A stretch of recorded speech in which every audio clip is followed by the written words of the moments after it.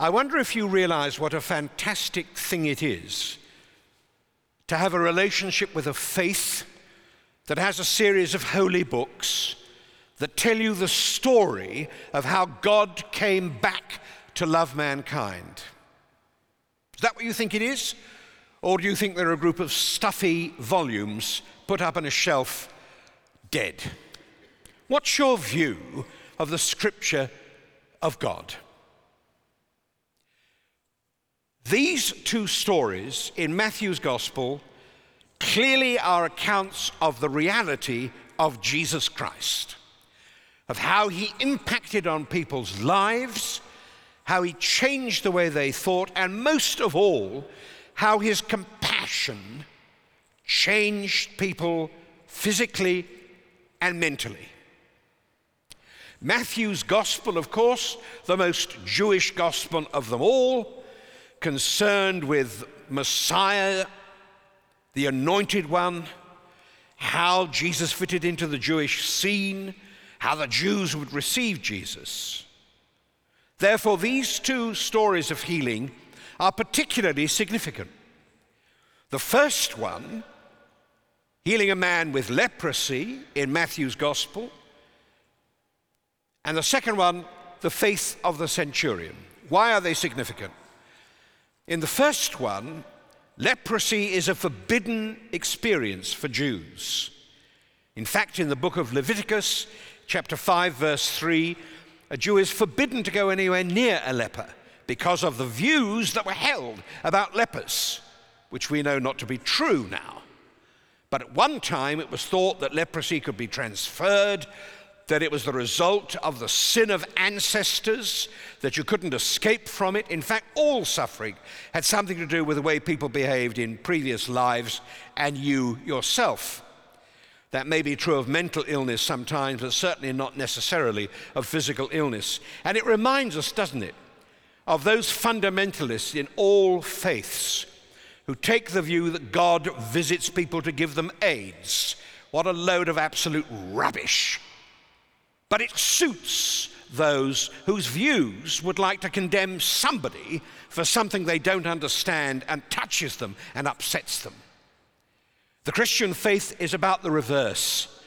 And in the epistle today, you heard how important it is that the attitude of Christian people enables people to find a way back into society, whatever their situation and whoever they are, which means there's a chance for each one of us, isn't there, as well? Look in the cupboard, you'll find a few skeletons. In our case, we're reminded that Jesus went beyond what was required of him, and he touched the leper, which would make him immediately unclean to the Jews. He didn't care. What did he care about? He cared about the leper and the outcast and the view of the outcast. And by touching the man, he gave him new hope, a real sense in which somebody cared about him enough for the human love of touch. That was the healing power that changed that man.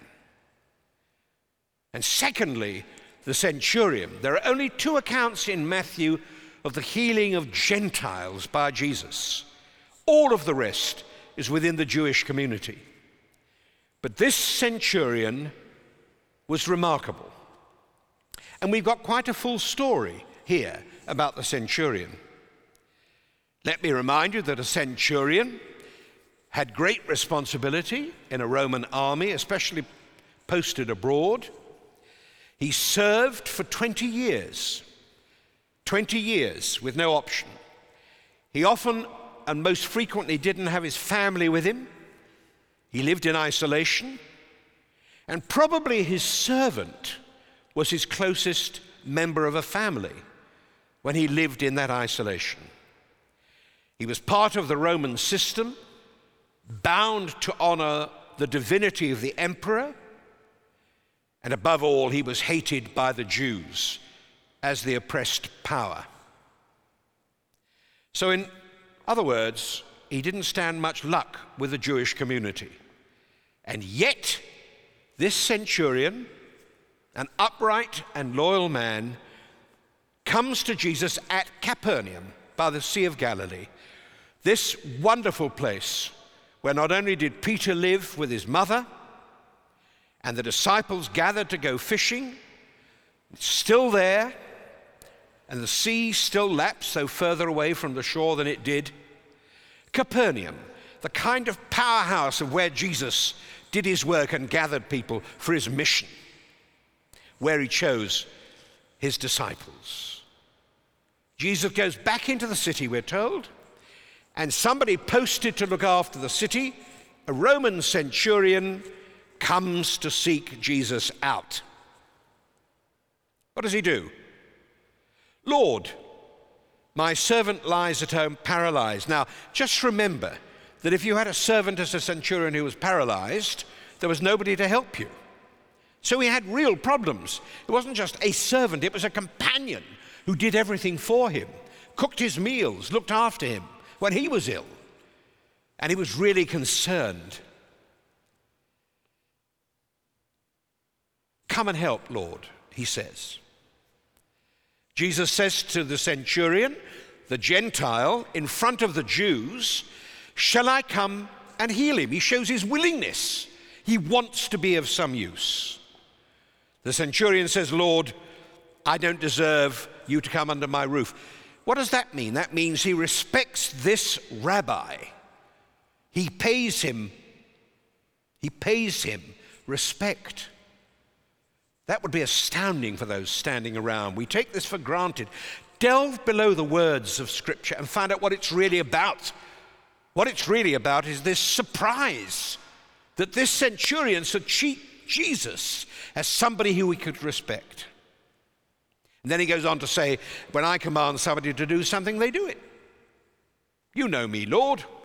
I'm a Roman soldier. You know what goes on with us. Come as it comes, do as I say. But the implication for Jesus is that the centurion believes that if Jesus says, your servant is healed, he'll be healed. Something will happen. He expects something of Jesus.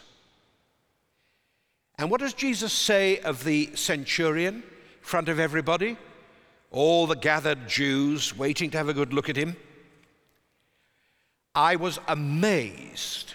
And I said to them, truly I tell you, I've not found anyone in Israel with such great faith. Wow. Could you imagine what that would do to the community? When Jesus said, this centurion has got a faith. Well, Lord, we follow the commandments, we go to temple and synagogue. He said, I'm not interested in that. He's got something called belief, which makes him tick. It works.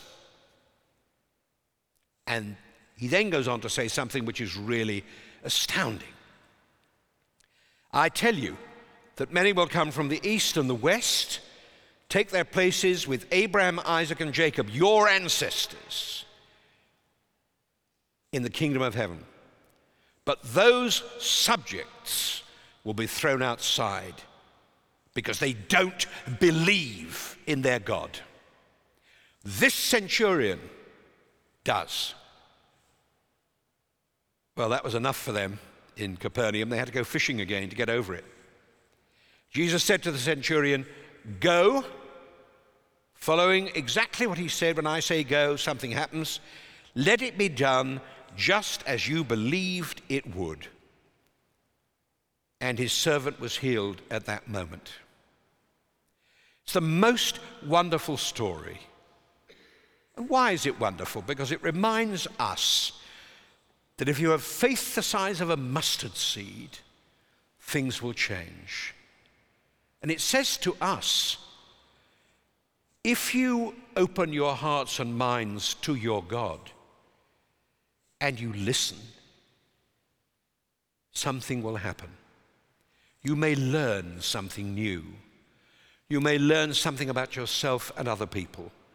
Above all, when you bring somebody in your heart and your mind who needs help to your God will respond. Don't tell him what to do. Just simply bring the person with you before your God.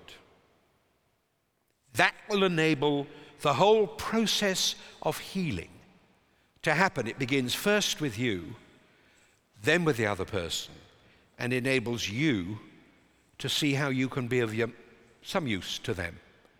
And it all comes from sitting, listening, and believing that Christ can make a difference.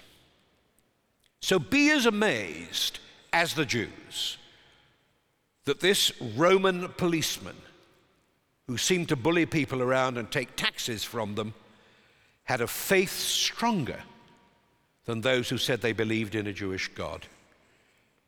There's hope for each one of us yet, if you will try only and see the words of Jesus in their context and then make them work for you. It's a wonderful gospel. But you have to read it and believe it. Then something can happen. Amen.